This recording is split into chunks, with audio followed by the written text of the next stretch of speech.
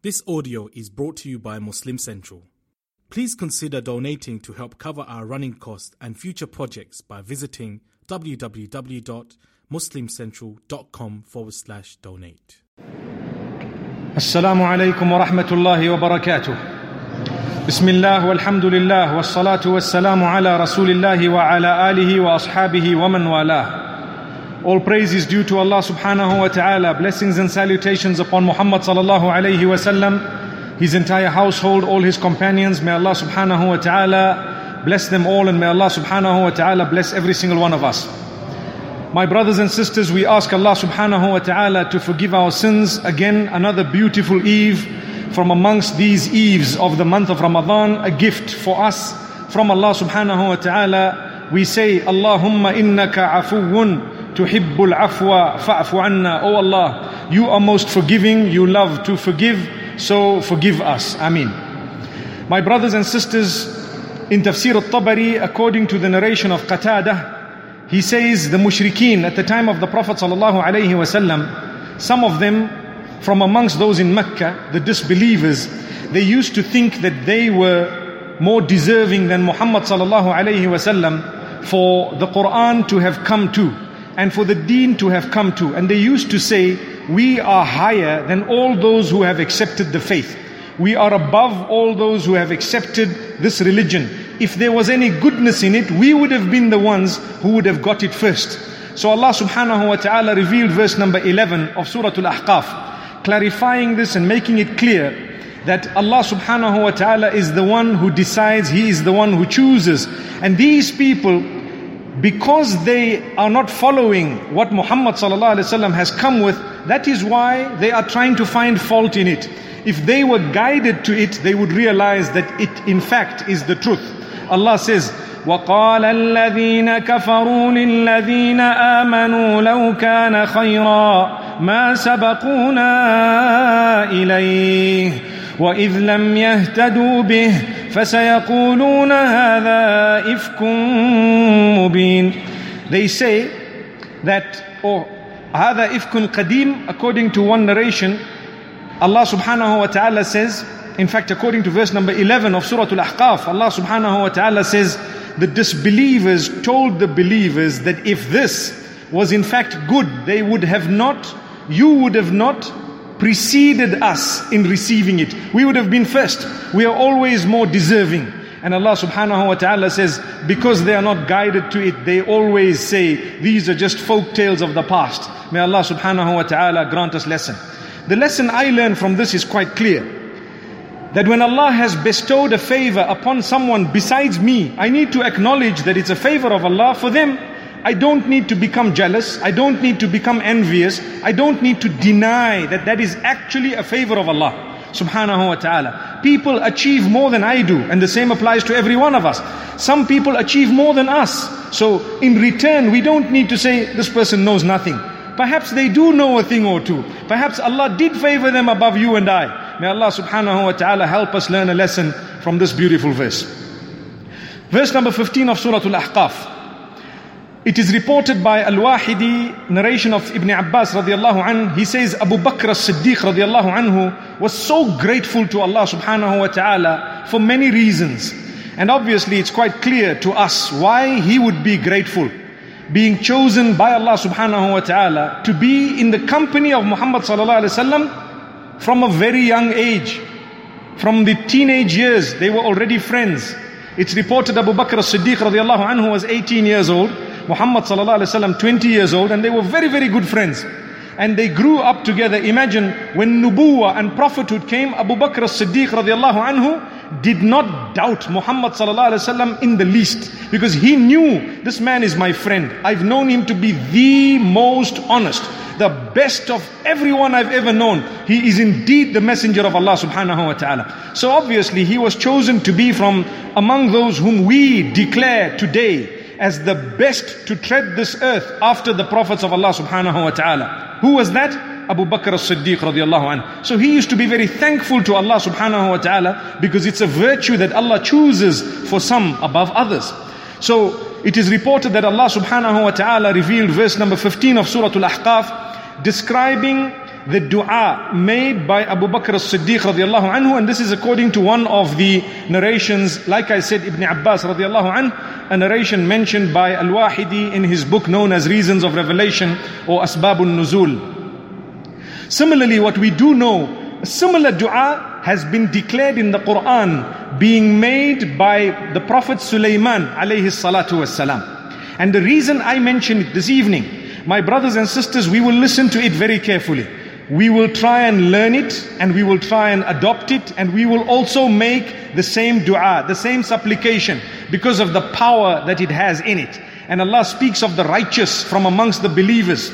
Allah speaks of the righteous from amongst the believers, and He says, verse number 15, Surah Al-Ahqaf, حتى إذا بلغ أشده وبلغ 40 سنة قال, when he gets to the peak of his age or to maturity, to the age of 40, then he says the following, which means a person, when he arrives at the peak of his age, he begins to look back and he starts thanking Allah for all the blessings Allah has bestowed upon him or her. When you get a little bit older, you start looking, you see your children, you see your family, you see what Allah's given you, you see the wealth you may have, you see the goodness you have, you see whatever you have. You compare yourself to those who have less than you. It is something important to do, my brothers and sisters. When it comes to material items, we are taught, انظروا إلى من هو دونكم. Look at those who have less than you. It will be definitely of assistance to you to be able to be thankful. When you have, say for example, 1,000 rands, and you look at those who have 1,000,000, you will think you have nothing. But when you look at those who only have 10 rands, or who don't even have that amount of money, you will thank Allah for the little bit that you do have. And this is the gift of Allah. Never look at those who have more than you, because you will never be filled. No matter what you have on earth, there will always be someone who has more than you. Subhanallah. May Allah subhanahu wa ta'ala grant us contentment and happiness. That's what it's all about. When you die, you're not going to take all of that with you. You will take your deeds with you. You won't take your Rolls Royce and so on. May Allah subhanahu wa ta'ala protect us from vehicles that are overrated. Ameen. My brothers and sisters, something extremely important that we need to realize. This dua, he says, رَبِّ أَوْزِعْنِي أَنْ أَشْكُرَ نِعْمَتَكَ. Oh Allah, grant me the ability. Oh Allah, grant me the ability to thank you. To thank you for the gifts that you have bestowed upon me. Subhanallah. He's not saying, oh Allah, thank you for the gifts. He's saying, oh Allah, give me the ability to be thankful. Because being thankful is not just a statement from your mouth. It is a dedication of a lifetime. When you say, oh Allah, I thank you, I'm never going to miss a salah again, I'm going to please you, going to dress appropriately, going to abandon sin, going to fulfill all your commands and abstain from prohibitions. That is called gratitude and thankfulness. So he says, oh Allah, grant me the ability to be truly thankful to you for what you have bestowed upon me. And not just me, but even my parents. Subhanallah. وَعَلَى وَالِدَيْ. And my parents as well. Whatever you've given them, help me. Give me the ability to be thankful to you for what you've given me and for what you've given to my parents.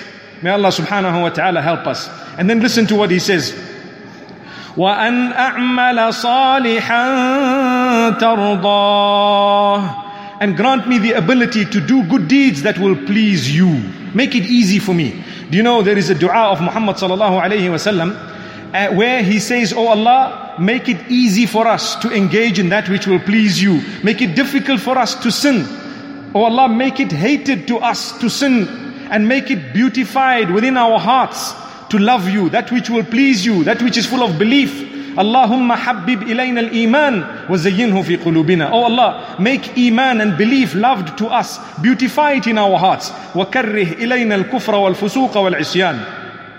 And oh Allah, make detested for us that which is disbelief, that which is ingratitude, and that which is sinful. That which is sinful, that which is outside the obedience of Allah. Make it difficult for us. May Allah subhanahu wa ta'ala help us to achieve His mercy and His goodness. So here he is saying, oh Allah, grant me the ability to do good deeds, and a'mala salihan tardah. Then listen to what he says. Now, he's thanked Allah, or he's asking Allah to help him to be thankful for what he has, to be thankful for what his parents have been bestowed with, and to grant him the ability to do good deeds. Now he goes to his children. He says, وَأَصْلِحْ لِي فِي ذُرِّيَّتِي. Oh Allah, this progeny of mine, this offspring, make them good for me. Make them pious for me, Ya Allah. Make them pious. When I die, they will make dua for me. They will pray for me. The good that they do will come also as a point of benefit for me. Because if I was a parent and I steered them in the right direction, perhaps Allah will grant me a reward for that effort I made. So this was a dua. Brothers and sisters, make dua for yourselves. For your parents, be they alive or late. For the ability to do good deeds. For your children, make dua, ask Allah, supplicate, call out to Him and say, oh Allah, make them pure, make them good, make them please you, help them to abstain from sin. You and I know the pressures of society and community, the environment and the pressure of environment and society has become quite extreme. It's important for us together with the effort to ask Allah to help us, so that we can abstain and our children can abstain from the displeasure of Allah subhanahu wa ta'ala. Then he says, Inni tubtu ilayka wa inni minal muslimin. Oh Allah, I return to you. Tawbah. Tawbah meaning, after repentance you return to Allah. Istighfar is to seek forgiveness. And tawbah is to return to Allah and quit your bad ways. And then he says, and oh Allah, I am from among those who surrenders. Obviously, we all want to try our best to surrender. You call yourself a Muslim and so do I. But we forget what it means to be Muslim. Muslim actually means one who has surrendered to the decree of Allah, who has surrendered to the command of Allah. Have we really surrendered? May Allah subhanahu wa ta'ala help us be true Muslimin. Ameen.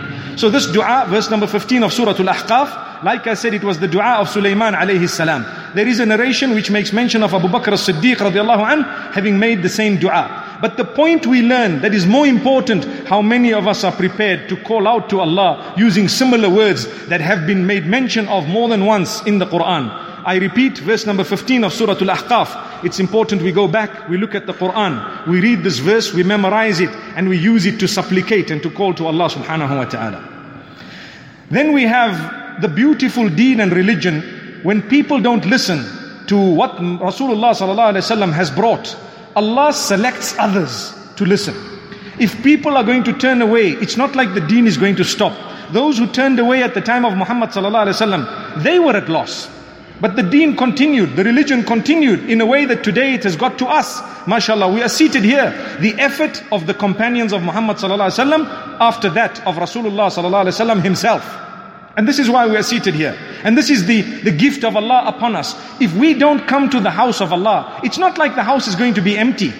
It will be filled by other people. If you are not going to obey Allah's instruction, Allah will replace you with someone else. He says it quite clearly in the Quran. So there was a time when Rasulullah sallallahu alaihi wasallam had just been returning from Ta'if, and the people of Ta'if, as you know, had harmed him. And they decided to throw stones and send their children behind Muhammad sallallahu alaihi wasallam. And as he returned, he was reading the Quran in a certain place, according to a narration of Ibn Abi Shaybah, reported by Ibn Mas'ud radiyallahu anhu. He says, at Batnun Nakhla, it is a specific place by the palm trees, Makkatul Mukarramah. As the Prophet ﷺ is returning, he was reciting the Quran, reading the beautiful verses of the Quran. And you know what happened? A group of the jinn kind happened to listen to this recitation. And they were so intrigued by it. They were so touched. They were in fact convinced that this is the truth. So much so that they believed in it, and they believed in the prophethood of Muhammad sallallahu alaihi wasallam. Verse number 29, Surah Al-Ahqaf, Allah makes mention of what they did when they heard the Quran.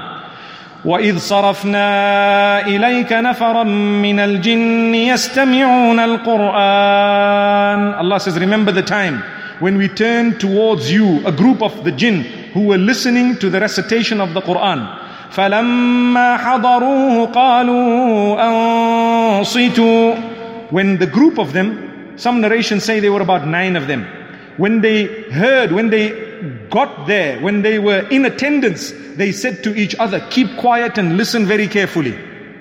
What do I learn from this? Brothers and sisters, when the Quran is being read, recited, when the Quran is being played, remember, be silent. Try and listen carefully. Listen to the words. these are the words of Allah subhanahu wa ta'ala. He has spoken these exact words. So listen to them carefully. It's an act of worship simply to listen to the Quran. Imagine. Subhanallah. May Allah subhanahu wa ta'ala help us. May Allah subhanahu wa ta'ala grant us the ability to understand the value of His words. So the jinn themselves were saying, listen very attentively. فَلَمَّا قُضِيَ وَلَّوْا إِلَىٰ قَوْمِهِمْ مُنذِرِينَ. When the Prophet ﷺ had completed the recitation, this group of jinn, they rushed back to their own people, their own kind, warning them. What did they tell their people? قالوا يا قومنا إنا سمعنا كتابا أنزل من بعد موسى. They said, O our people, O our nation, O our group, we have heard a book being recited that has been revealed after the Prophet Moses, Musa alayhi salatu wassalam, may peace be upon him. And they continued to tell their people and to warn them and to inform them that it has in it the truth and so on. The point I learned from it, and the point I'm sure we would all learn from it, is when we listen to a good message, let us relay the message, at least to our family members, to our children, perhaps to our relatives, and to as many people as possible. Many of us are guilty of sitting in the masjid. Say for example on a Friday, we've heard a beautiful sermon. We go home and we're only worried about the food. It's Friday. Where's the rice? MashaAllah. May Allah forgive us. May Allah subhanahu wa ta'ala grant us ease. How many of us actually go home, sit with our family members and tell them, today I heard a very, very good sermon. And I want to mention one point from that. You know, you don't have to sit and give them a long lecture. Some people, when they go home, they want to give them a bigger lecture than the imam did back at the masjid. So the family gets irritated. They say, oh no, that's dad again. Allahu Akbar. May Allah forgive us. We need to apply tact and wisdom. Give them one message, the core of what came through, or 2 or 3 messages, a good point. And remember, don't try and use the deen and the religion to your advantage alone. So you never talk to them. But when it comes to a point that you had an argument regarding, and now you won up because you just heard a point that proves you were right, then you quickly remembered everything, isn't it? And you went back home and told them, you see, I told you. But for the 6 weeks in advance or before or prior to that, you were being nailed literally, with everything left, right and center, being told that you are wrong. And you came back home like the imam didn't say anything. May Allah subhanahu wa ta'ala forgive us. This is the jinn. We are learning a lesson from the jinn. When they heard a good message, they immediately went back to their people and said, you know what? We heard a beautiful, powerful message.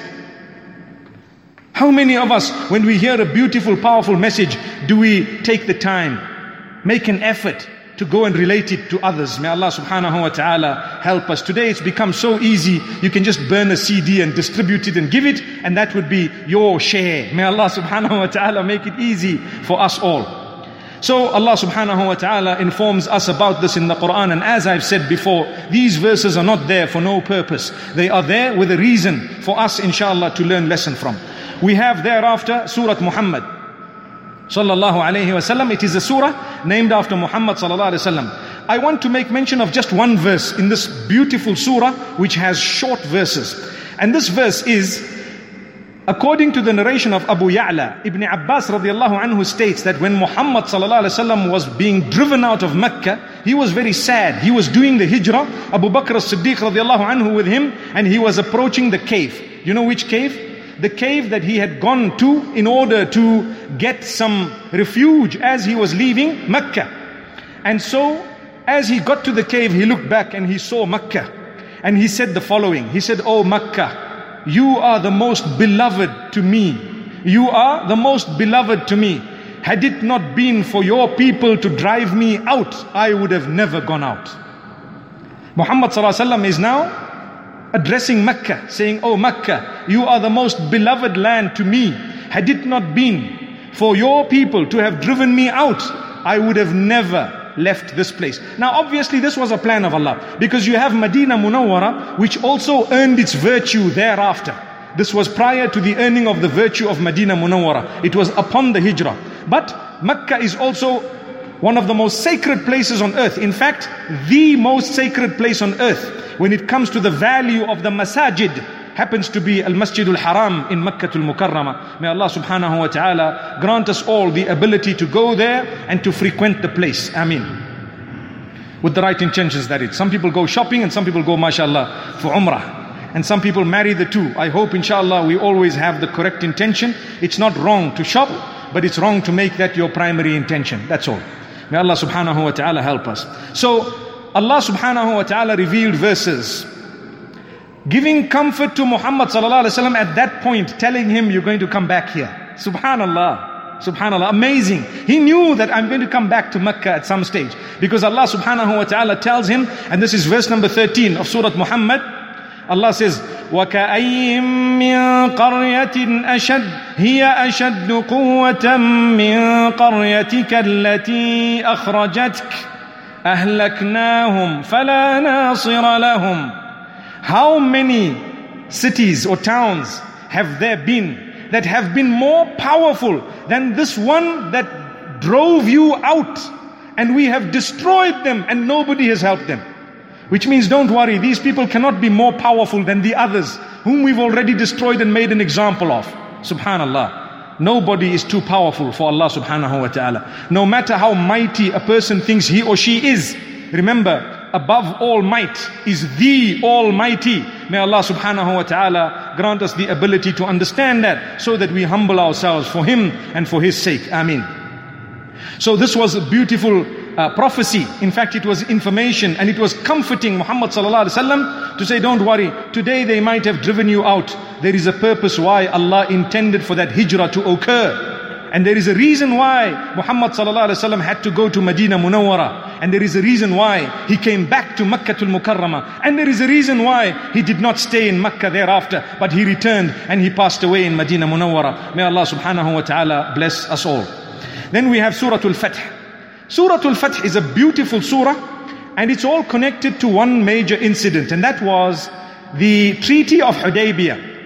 The Muslimin decided that they wanted to go to fulfill the Umrah, the minor pilgrimage, what we spoke about a few minutes ago. Their intention was solely to please Allah. They wanted to go, and it was a time of no good relation between them and the people of Mecca. They wanted to go because that was the house of Allah subhanahu wa ta'ala. And they said, let's go without much weaponry. We don't want to go and fight. We will go to Mecca. We'll talk to the people of Mecca, and we will tell them we just want to do the Umrah and we want to depart. So when they arrived to a place called Hudaybiyah, they stopped. It's just outside Makkah al-Mukarramah. The Muslims, quite a few, perhaps 1400 approximately according to some of the narrations, and they paused there, they stopped, and they sent Uthman ibn Affan radiallahu anhu to see the chiefs of Quraysh, in order to talk to them, to tell them, look, we are 1400 Muslims out here. We've come without weapons. We've come not to fight. We've come just for the house of Allah subhanahu wa ta'ala. We want to do our Umrah, and we want to, fulfill this minor pilgrimage, and we will depart going back to Medina Munawwara. So as Uthman ibn Affan radiallahu anhu went in, he did not return quickly. He didn't come back. In fact, it took more time than they had expected. And a rumor spread that he was murdered. They murdered him. It was a rumor. But the rumor was very strong. So Muhammad sallallahu alaihi wasallam gathered his companions and he told them, we do not have weaponry, but if our man is killed in there, we will all fight in order to retaliate or revenge, in order to get back for what they have done in terms of atrocity and murder against a man who was just an ambassador. So they were at a tree known as a shajara. It's known as a shajara because it is the tree, a huge tree in Hudaybiyah. And the Prophet ﷺ was under the tree, and a caller called out that you need to pledge allegiance to Muhammad ﷺ, that you will not run away and that you will fight. And that if this happens to be true, we will fight and we will not run away. We will not turn our backs. So each one of them came. Every single one of them came, one after the other. They pledged allegiance to Muhammad sallallahu alaihi wasallam, and they said under that tree that we will not run away. If this is the case, even though we don't have much weaponry, we will make sure that we obey the instruction that you delivered to us. Tell us what it is you want us to do. Consider it done. Subhanallah. So Allah subhanahu wa ta'ala thereafter revealed verses and I'm going to just move a little bit forward, verse number 18 of the surah. لَقَدْ رَضِيَ اللَّهُ عَنِ الْمُؤْمِنِينَ إِذْ يُبَايِعُونَكَ تَحْتَ الشَّجَرَةِ فَعَلِمَ مَا فِي قُلُوبِهِمْ فَأَنزَلَ السَّكِينَةَ عَلَيْهِمْ وَأَثَابَهُمْ فَتْحًا قَرِيبًا. Allah has become pleased with those who pledged allegiance to you under that tree. Allah has become pleased with them.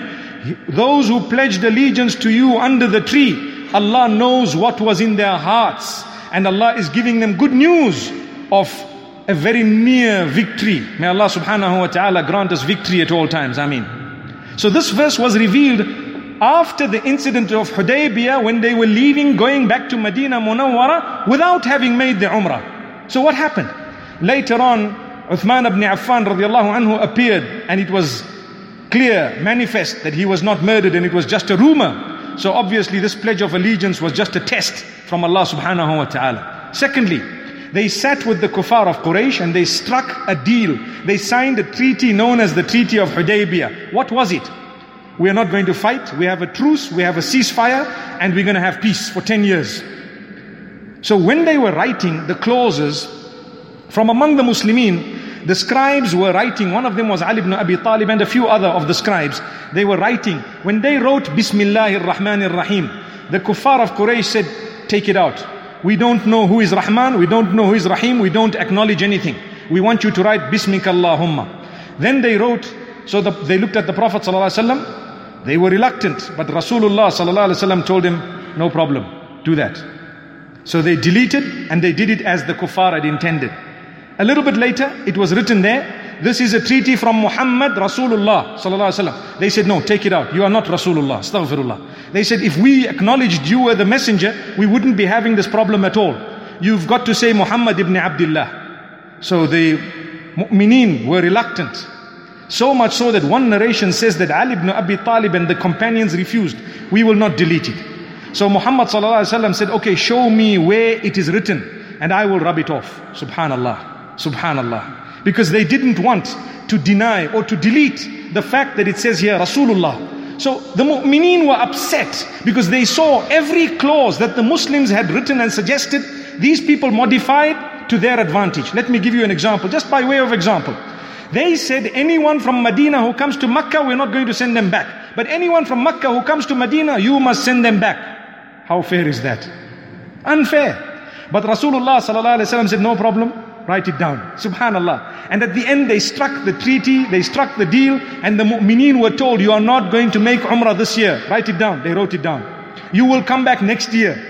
That means we're in Ihram. Imagine you arrive in Jeddah and they send you back home. Astaghfirullah. May Allah not do that to us. How would you feel? May Allah subhanahu wa ta'ala protect us. That would not happen today, but at that time, this is what happened. They arrived right at the outskirts of Makkah and they were sent back. These people were meant to be the custodians at the time. But what happened is, Allah subhanahu wa ta'ala intended something huge, something big. The Prophet ﷺ was faced with Umar ibn al-Khattab radiallahu anhu as they were leaving, returning to to Medina without having made an Umrah. Having struck a deal where there was going to be no war, there was going to be peace from now on, and at the same time all the clauses were in favor of the mushrikeen of Makkah. Umar ibn al-Khattab says, O Messenger sallallahu alayhi wasallam. And this is a narration.